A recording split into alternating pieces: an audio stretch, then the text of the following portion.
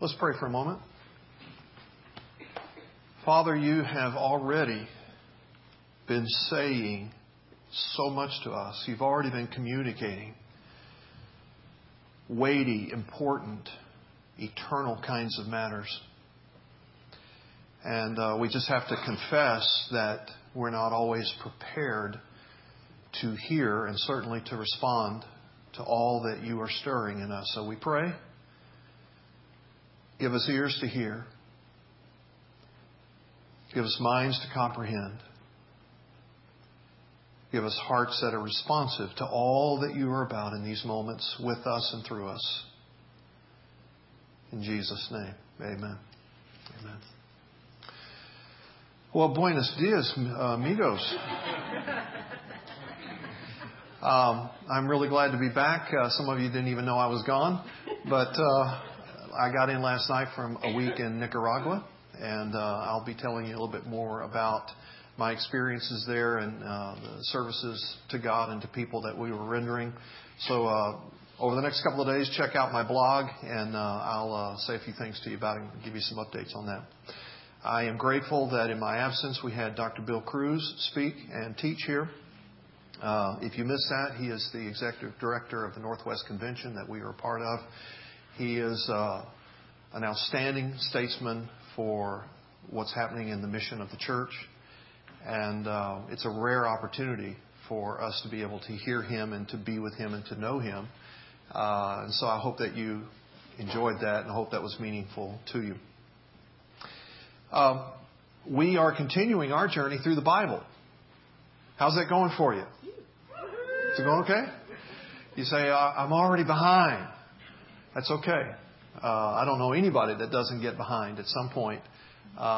Just keep on with what you're doing, or if you need to skip and catch up and then go back and do some reading at another time, whatever works for you. But I think you'll find it most profitable that if you are significantly behind right now, that you just go ahead and jump to today and begin the readings of this week, because that's what we're going to talk about over the next few minutes. If you're new to Meadowbrook and you don't know what's going on, you'll see in the program a reference to our Read Through the Bible effort. We're looking to do that across 2012, and we will have eventually read through every verse of every chapter of every book of the Bible by the end of the year.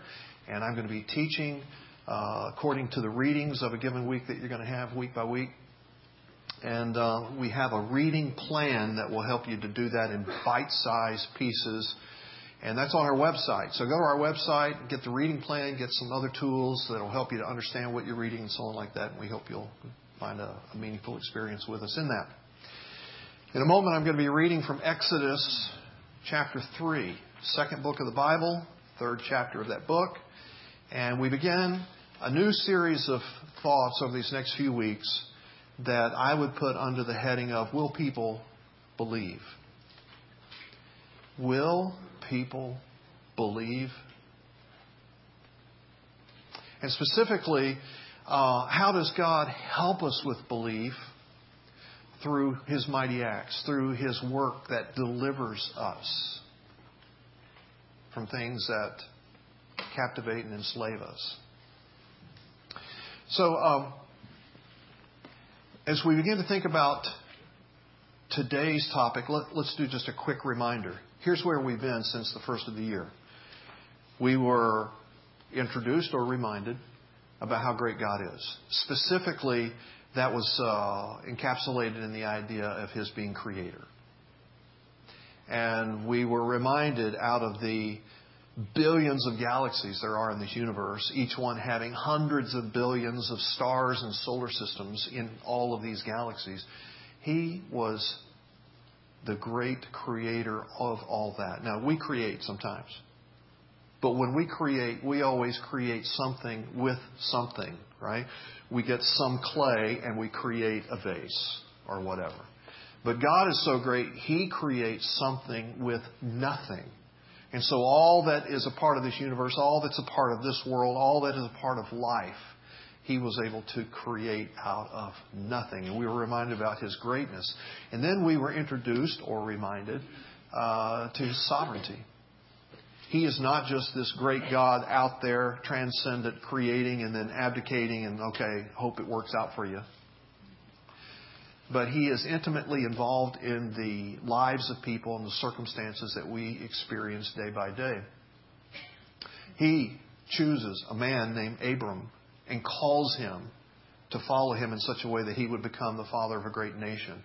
He chooses a man named Joseph, the son of Jacob, and works through a variety of circumstances to place him in Egypt. So at some point when Abraham's descendants are near death and famine, they can be rescued. They can be saved by moving to Egypt, where Joseph will be in a position to be able to take care of them.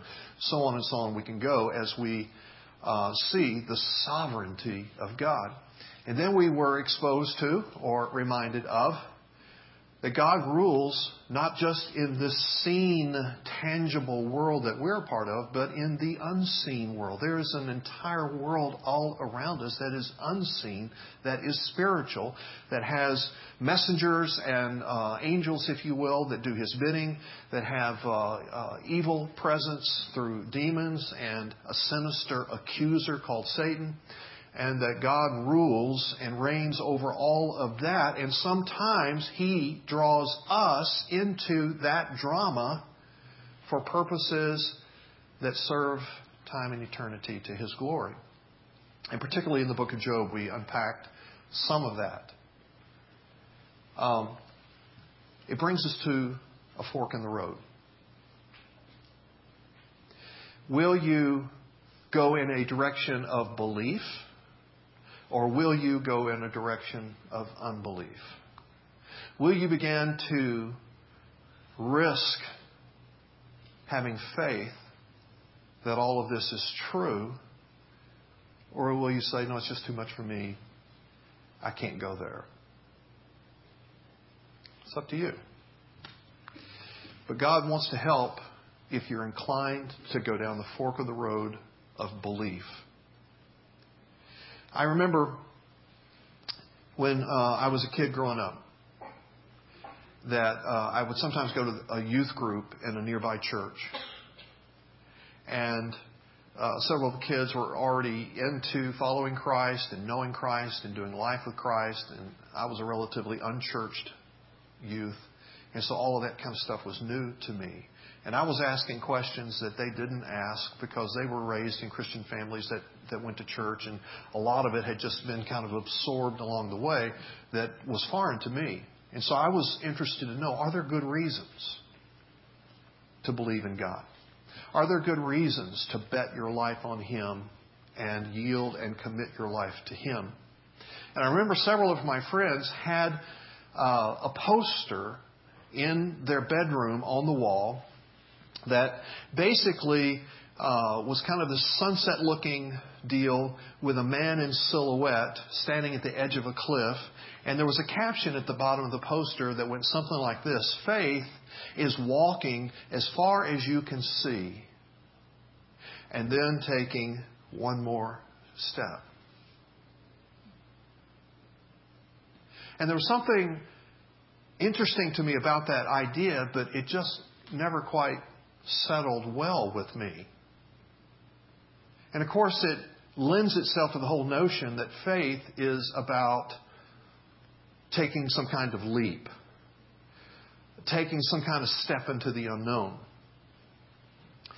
And when I became a Christ follower, and soon thereafter I began to sense God's call in my life to be a minister, and I began to train and to prepare and to study to do that, I began to understand why that never settled very well with me, because the poster has it totally wrong. Faith is not a step into the dark or a leap into the unknown. Faith is a step into the light. It is a leap into something that God reveals to you and shows you. He doesn't ask you to take blind bets. He's invested in disclosing Himself and His activity to us in ways that can build faith, that can be a foundation to faith. And what we will discover in the book of Exodus is that is exactly what he was about in the lives of those ancient Hebrews. So our context for what we're talking about today and the readings of this coming week are the context of the historical event in the lives of the Hebrews, the forming nation of Israel, that is referred to as the Exodus, which is arguably the most important defining experience in the history and in the lives of Jews. And I would add, it is that defining, it is that important in the lives of Christians. Next to the incarnation and resurrection of Jesus, I would say the Exodus follows that in importance to us. And so I can't overstate how meaningful and foundational your readings this week will be to all of your faith in knowing Christ and following Christ. And as you're leaping into all of that, I hope it's a meaningful ride for you.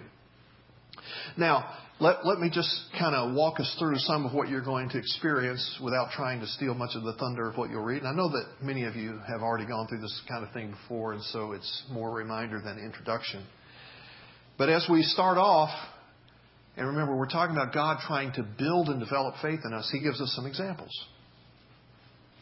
So from the time of Abraham to the time of the Exodus, 600 years have passed. You have to recall that, okay? I mean, that's like more than twice the length of American history. That's a long time. And when we got introduced near the end of Genesis to Joseph, the son of Jacob, who through the sovereignty of God ends up in Egypt and becomes a powerful figure who then can provide for the rescue, the saving of the lives of the Jews. He moves them into Egypt, and there he provides for them through this time of famine, and there they are able to grow and to multiply, which we begin to understand God was about all the time. He wants the descendants of Abraham to become a great nation that can multiply into great numbers of people that will know Him in a covenant relationship and do life with Him in a fellowship. And while they are in Egypt, they are multiplying. They have the favor of God upon them. They have the favor of the Egyptians, and things are going well for a long time. And then year after year after year after year, you get farther and farther and farther away from the time of Joseph. So that the book of Exodus begins by telling us we come into a time where there is a Pharaoh or a king who knows not Joseph. Doesn't have any real memory of Joseph, doesn't have any real esteem of Joseph. And by the way, he's becoming nervous about how many Jews there are now. Some scholars have estimated there are about 2 million Jews at this point in history living in Egypt. That's a lot of immigrants in your country that you can get nervous about. You know, what are they going to do to my economy? What are they going to do to the well-being of my people, etc.? So he begins to enact a program of oppression and slavery. And the Hebrews have a very, very hard time for a long time. And they are about making bricks and creating these great edifices to the glory of the Pharaoh, etc., etc. It goes on for a long time. But they continue to multiply. And so he comes up with this scheme to stop the multiplication of the Hebrews. And he orders the midwives who help in the delivery of the babies, every time a baby is born and you see it's a male, kill it. And thus, we'll stop this multiplication of the Hebrew people. Well, the midwives, we're told in these early chapters of Exodus, believed God and therefore would not obey Pharaoh. And when the babies were born and they saw that they were male, they didn't kill them. And when Pharaoh began to discover that male babies were not being killed, he calls the midwives in and says, "What's happening here? I gave you an order." And they were like, "Well, these Hebrew women, man, when they deliver fast. And they get these children delivered before we can even get there. So, it's kind of out of our hands." Second example. During this time, there's a mother and a father who are about to give birth, and they do, and it's a boy. And the text says when they see this child, the old word is they perceived he was beautiful, meaning they could tell that God was interested and involved with this child, that God had some purpose for this child. And so they would not obey the Pharaoh. They would not kill this son. But instead, by faith, they take this boy, this baby boy, and put him in a basket and put him out into the Nile River. Not the most safe option. But what we are to understand is that they are believing by that action God is going to do something with and around that baby so that God's purposes and sovereign plans are carried out. You say, well, how do you know all of that? Because I've already read that and I didn't see all that in there. By the way they named the child. And of course, we're talking about Moses. And we're going to say more about this, but the Hebrew notion of names is way more profound and significant than it is in our culture. And so they named the child Moses, which means to be drawn out of the water. They absolutely believed that God was going to draw this child out of the water and then see to circumstances that would be about his future. And you know the story. One of the servants of Pharaoh's daughter, the princess, sees the basket going down with the current. She's there with other attendants bathing or whatever alongside the shore. The servant brings the basket over to the princess. The princess opens up the basket. There's the baby Moses. She is captivated with the baby and decides she wants to raise the baby for herself. Only she needs help with this. And so she orders that someone find a Hebrew woman who can nurse the baby and be like a nanny to the baby. And, of course, unknowing to her, Moses' mother is the one selected. And so Moses' mother is raising her own child in Pharaoh's house where he is being groomed as a prince of Egypt. These are faith builders, faith examples. See how the hand of God works. You can almost, as you're reading line after line, hear between the lines, will you believe? Will you believe? Well, we come to a point in the story where Moses is a young man and he finds it necessary to have to flee Egypt. He goes out into the backside of the Midian desert, and there he meets up with the family of a guy named Jethro. He eventually marries one of Jethro's daughters. He has become a nomadic shepherd type guy from Pharaoh's palace to the desert. But he makes a life for himself out there. And after some period of time, one day he's out working the field and the sheep, the flocks, and he sees this bush burning but not being consumed. He draws near, and God begins to speak to him. And God begins to unfold the plan to him. And notice what God says. God says that I have heard the cries of my people, and I have remembered my covenant with them. Now see, these are not throwaway lines in the story. These are crucial because these are revelatory of who God is and what God's like. What kind of God am I encountering out here in the wilderness next to this bush? A covenant-keeping God. A God who will keep His promises. And then God goes on to say to Moses, and I'm going to deliver them, and I'm going to use you to do that. I want you to go and tell Pharaoh, set my people free. Well, now Moses is way more acquainted with the household of Pharaoh than he is with God. He's way more acquainted with the power of the Pharaoh and the power of Egypt than he is with God. And so, whether he had a stuttering problem before this moment or he developed it right in the moment, he's like, but God, I can't do this. You ever been there? I can't do this. I can't do this. I can't do this. Moses, what's that in your hand? My staff? Stick, that you work the flock with? Throw it down. He throws it down, and it becomes a snake. Well, I'd have been freaked at that moment. But what's even more freaky, then he says, now pick it up. I'm with you throwing it down. I'm not with you on picking it up. But he goes, bends, picks it up, and it turns back into a staff. Now, this is not God, like some adolescent, saying, hey, let me show you what I can do. This is God knowing Moses so thoroughly and so well in terms of what Moses needs in order to develop faith and to grow in faith and to follow him in faith, that he begins to move in Moses' life in ways that stirs and builds that faith. And he's still stuttering, but he goes.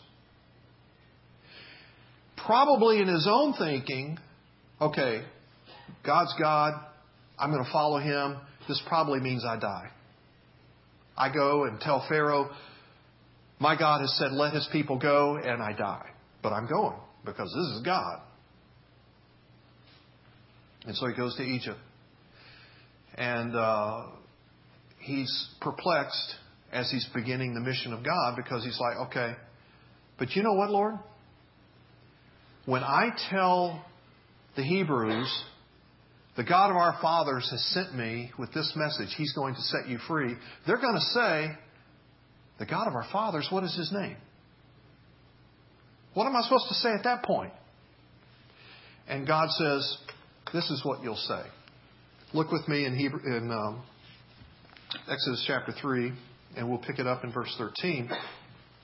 And I especially wanted to read these verses, and you would especially want to mark these verses in your Bible, because these are some of the most important verses in all the book. And so in Exodus chapter 3, beginning at verse 13, then Moses said to God, if I come to the people of Israel and say to them, the God of your fathers has sent me to you, and they ask, what is his name? What shall I say to them? And God said to Moses, I am who I am. And he said, say this to the people of Israel. I am has sent me to you. And God also said to Moses, say this to the people of Israel. The Lord, the God of your fathers, the God of Abraham, the God of Isaac, the God of Jacob, has sent me to you. This is my name forever, and thus I am to be remembered throughout all generations. Now, what did I just say to you about the significance of name? If somebody's name like Moses, drawn from water, speaks to the essence of who he is, that God's going to do a miraculous deliverance of his life so that he can make a deliverer out of him. If somebody like Jacob, which means supplanter or trickster, which is exactly what he did with his brother's birthright, then later wrestles and contends with God, and God says, now I'm changing your name to Israel, contender with God, wrestler with God. If somebody like Abram, who meets up with God, and God says, I'm going to make a covenant with you, and I'm going to make you the father of a great nation, and now you will be Abraham, father of a multitude. If all of those stories and more that we could talk about in terms of the significance of a name representing the essence of the person have that kind of meaning for us as they do, multiply that by a bazillion when God says, okay, you know what? I'll let you know my name. Because to know the name is to know the essence of the person. He says, here's my name. I am. Obviously, for us, that's like, well, it's just a derivative of the verb to be. What's the significance in that? Meaning, I am who I am. I will be who I will be. I will do what I will do. It is an encapsulating, comprehensive notion of the vastness, the greatness, the depth, the breadth of God. Now, this becomes the basis of faith. Because to know God's name is to begin to know God and to trust God and to do life with God. This is I can't overstate how big a revelation this is. And they got it because the word became so important to them, they wouldn't even pronounce it. Now, the word that means I am is basically 4 consonants. Roughly in our language, YHWH. Theologically, it's been referred to as the Tetragrammaton. And there were no vowel pointings with it, so we really honestly don't know how to pronounce it today because the ancients wouldn't pronounce it. And there you see it in the Hebrew characters. So when a Hebrew scribe was in the process of creating written copies of ancient biblical texts, here's what would happen. There would be a lead scribe on a seat who would be reading the text in the hearing of other scribes who were making copies of the text. And every time he came to YHWH, the name of God, he would say Adonai, which means Lord. He would not even pronounce the name that God gave to Moses and revealed to the people because it was that sacred. So if you look, I think, in verse 15 of the text that we just read, you'll see a reference to what the Lord said. And the L-O-R-D is all in caps. Now, there are other places in the Bible where you will see Lord written like this, capital L, lowercase O-R-D. And when you see that word, it just simply means Lord. But when you see capital L, capital O, capital R, capital D, it's literally these 4 consonants. And even in the English today, there's still that tradition of not using this word, this name, but rather Adonai, or Lord. So, at some point in history, scholars took the vowels that go with Adonai and ascribed it to YHWH, and they come up with the word Yahweh. You anglicize that, and it becomes Jehovah. And that's where those words are what those names refer to. It's this ancient revealed name of God. I am Yahweh, Jehovah. Say all that to say this. And the psalmist got it in Psalm 9:10 when he put it this way. The people who know God's name will trust Him. Now, in order for that verse to be meaningful to you, you have to get out of contemporary American thought where name is basically a tag. So that we're not constantly saying, hey, you. We say, hey, Joe, hey, Bill, hey, whatever your name is. But basically for us, it's a tag. And you have to get out of that thinking and into the ancient Hebrew thinking to know God's name, not as tag, not what am I going to call Him, but who He is to trust Him. You struggle with trusting God, the point is you haven't gotten to know God. How does someone go about knowing God? Well, you begin to look at the revelations of God. What has He showed you about Himself? How has He disclosed Himself? And the readings of this coming week are loaded with disclosures of God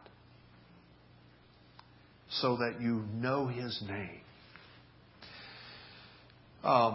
Which leads us in the fourth place. He is going to, over these readings that you're about to get into, build a case for faith. He's not going to ask you to take a leap in the dark. He's going to invite you to take a step into the light. Let me show you. Let me show you. Let me show you. Let's go.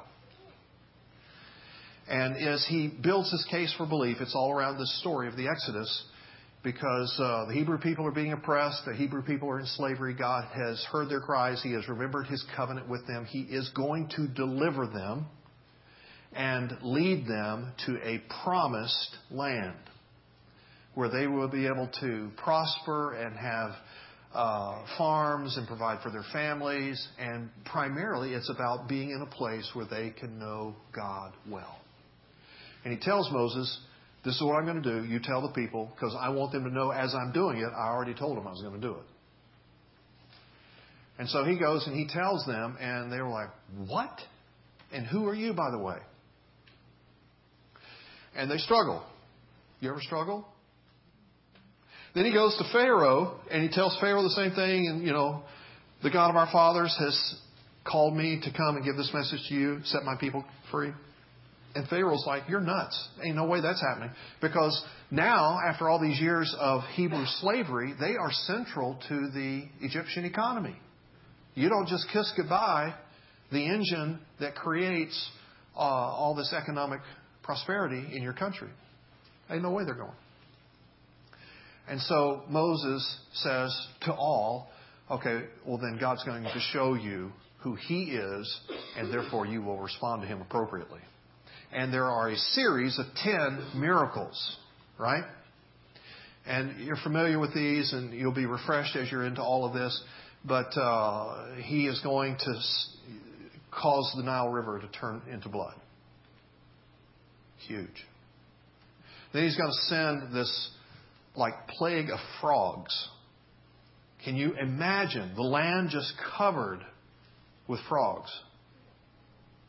Then He will send, this swarm of gnats and flies and locusts, and He'll cause it to rain down hail, and people will break out in boils, and there's all these, just bizarre, wild things going on. And again, it's not because God is some kind of adolescent that's just like, watch me, see what I can do. But He is doing manifestations to help build faith. And then you get down to the last one. And He gives a warning. Moses, tell Pharaoh, there's going to be one more display of my power.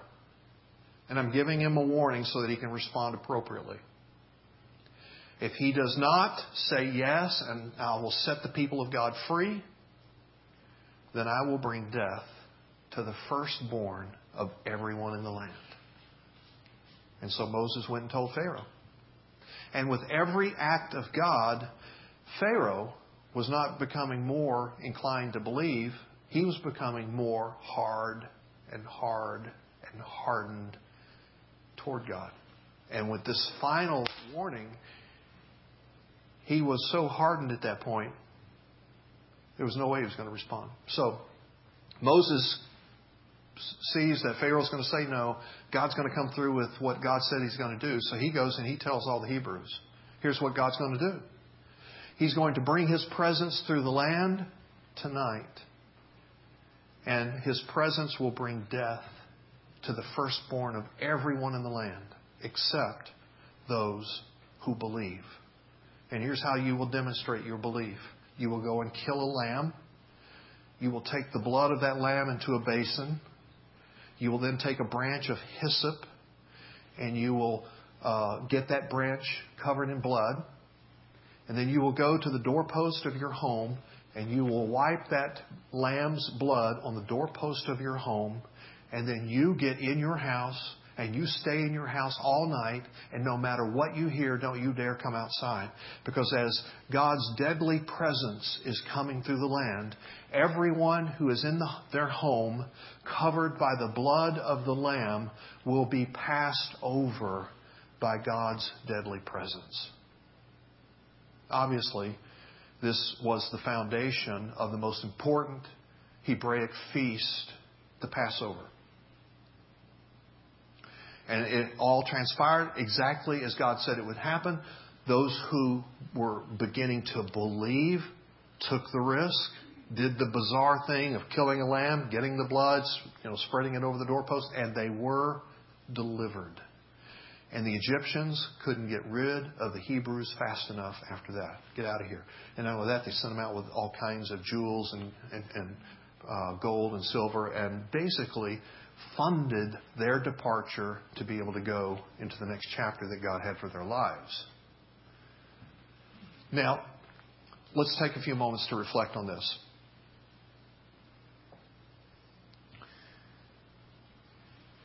When God is doing all of these manifestations, again, with every line that you read in the text, as you're seeing and hearing between the lines, it's almost like, will you believe? Will you believe? Will you believe? Will you believe? And many do. And they put the blood of the Lamb over the doorpost. You fast forward that thousands of years to the time of Jesus. And as the puzzle pieces of the jigsaw began to come together, you see, not only was God doing some mighty, mighty act way back in ancient history, but He was foreshadowing all that He was going to ultimately do for humanity. Because all of humanity is enslaved. And our taskmaster is not one Egyptian nation. Our taskmaster is sin. And we're all enslaved. And we all will perish in that kind of slavery unless God delivers us. And God has sent a deliverer, one who is greater than Moses. And His name is Jesus. And similarly, if you will believe to the point that you will take a lamb and its blood and put it over the doorpost of the house that you live in, your heart, then He will pass over at the time of His condemnation and His judgment of all humanity's sin. He will pass over your life in that kind of way, and you will be saved.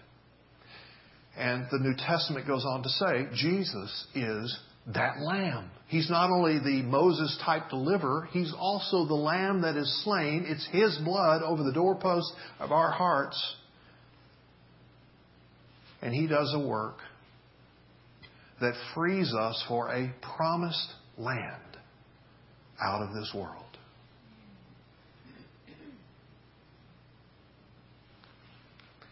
And these things took place thousands of years before the time of Jesus. You say, really? I mean, that kind of foreshadowing is taking place? Yes. And Jesus absolutely played into that.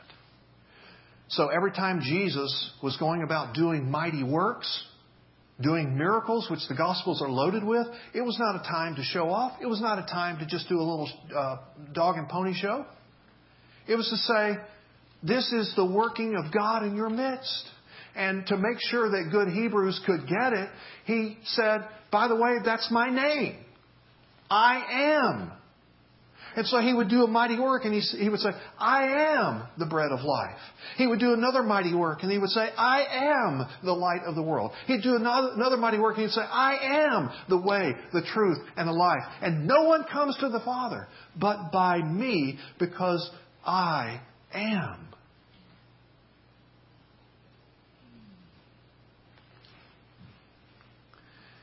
What do you do with that?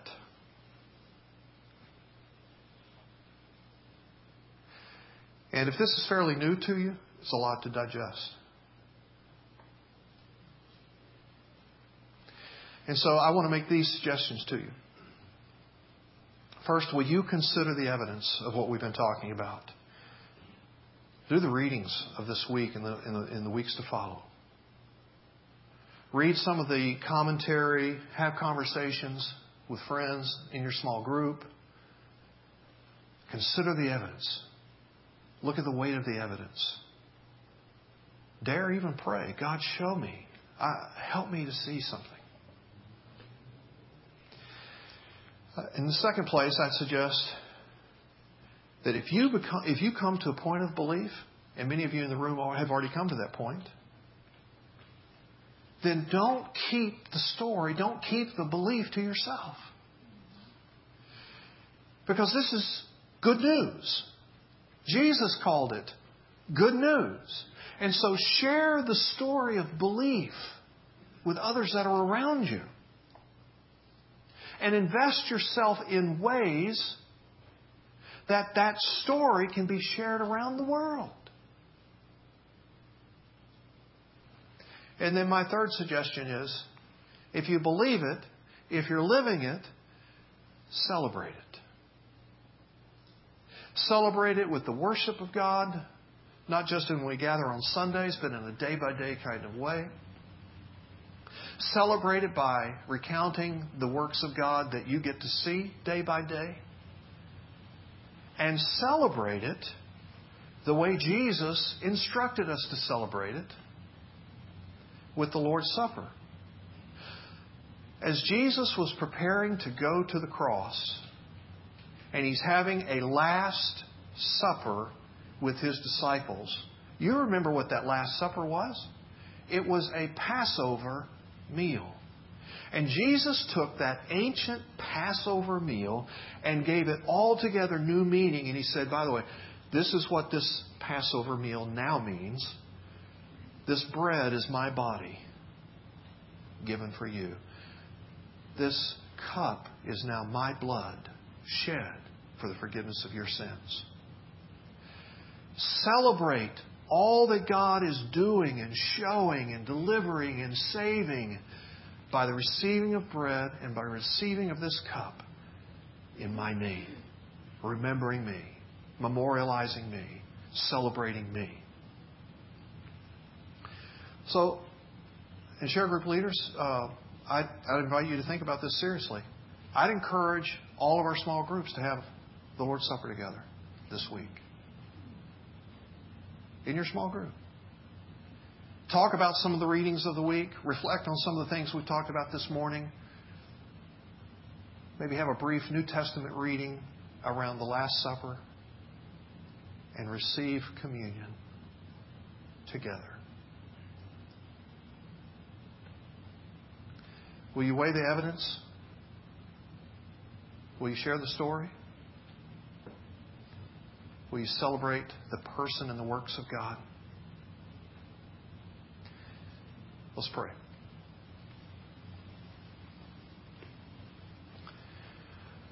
Lord, when we take in more of the story and when we have more of the picture in focus, it is awesome. We are awed at who you are and the comprehensive way you have addressed all of life. And we worship you.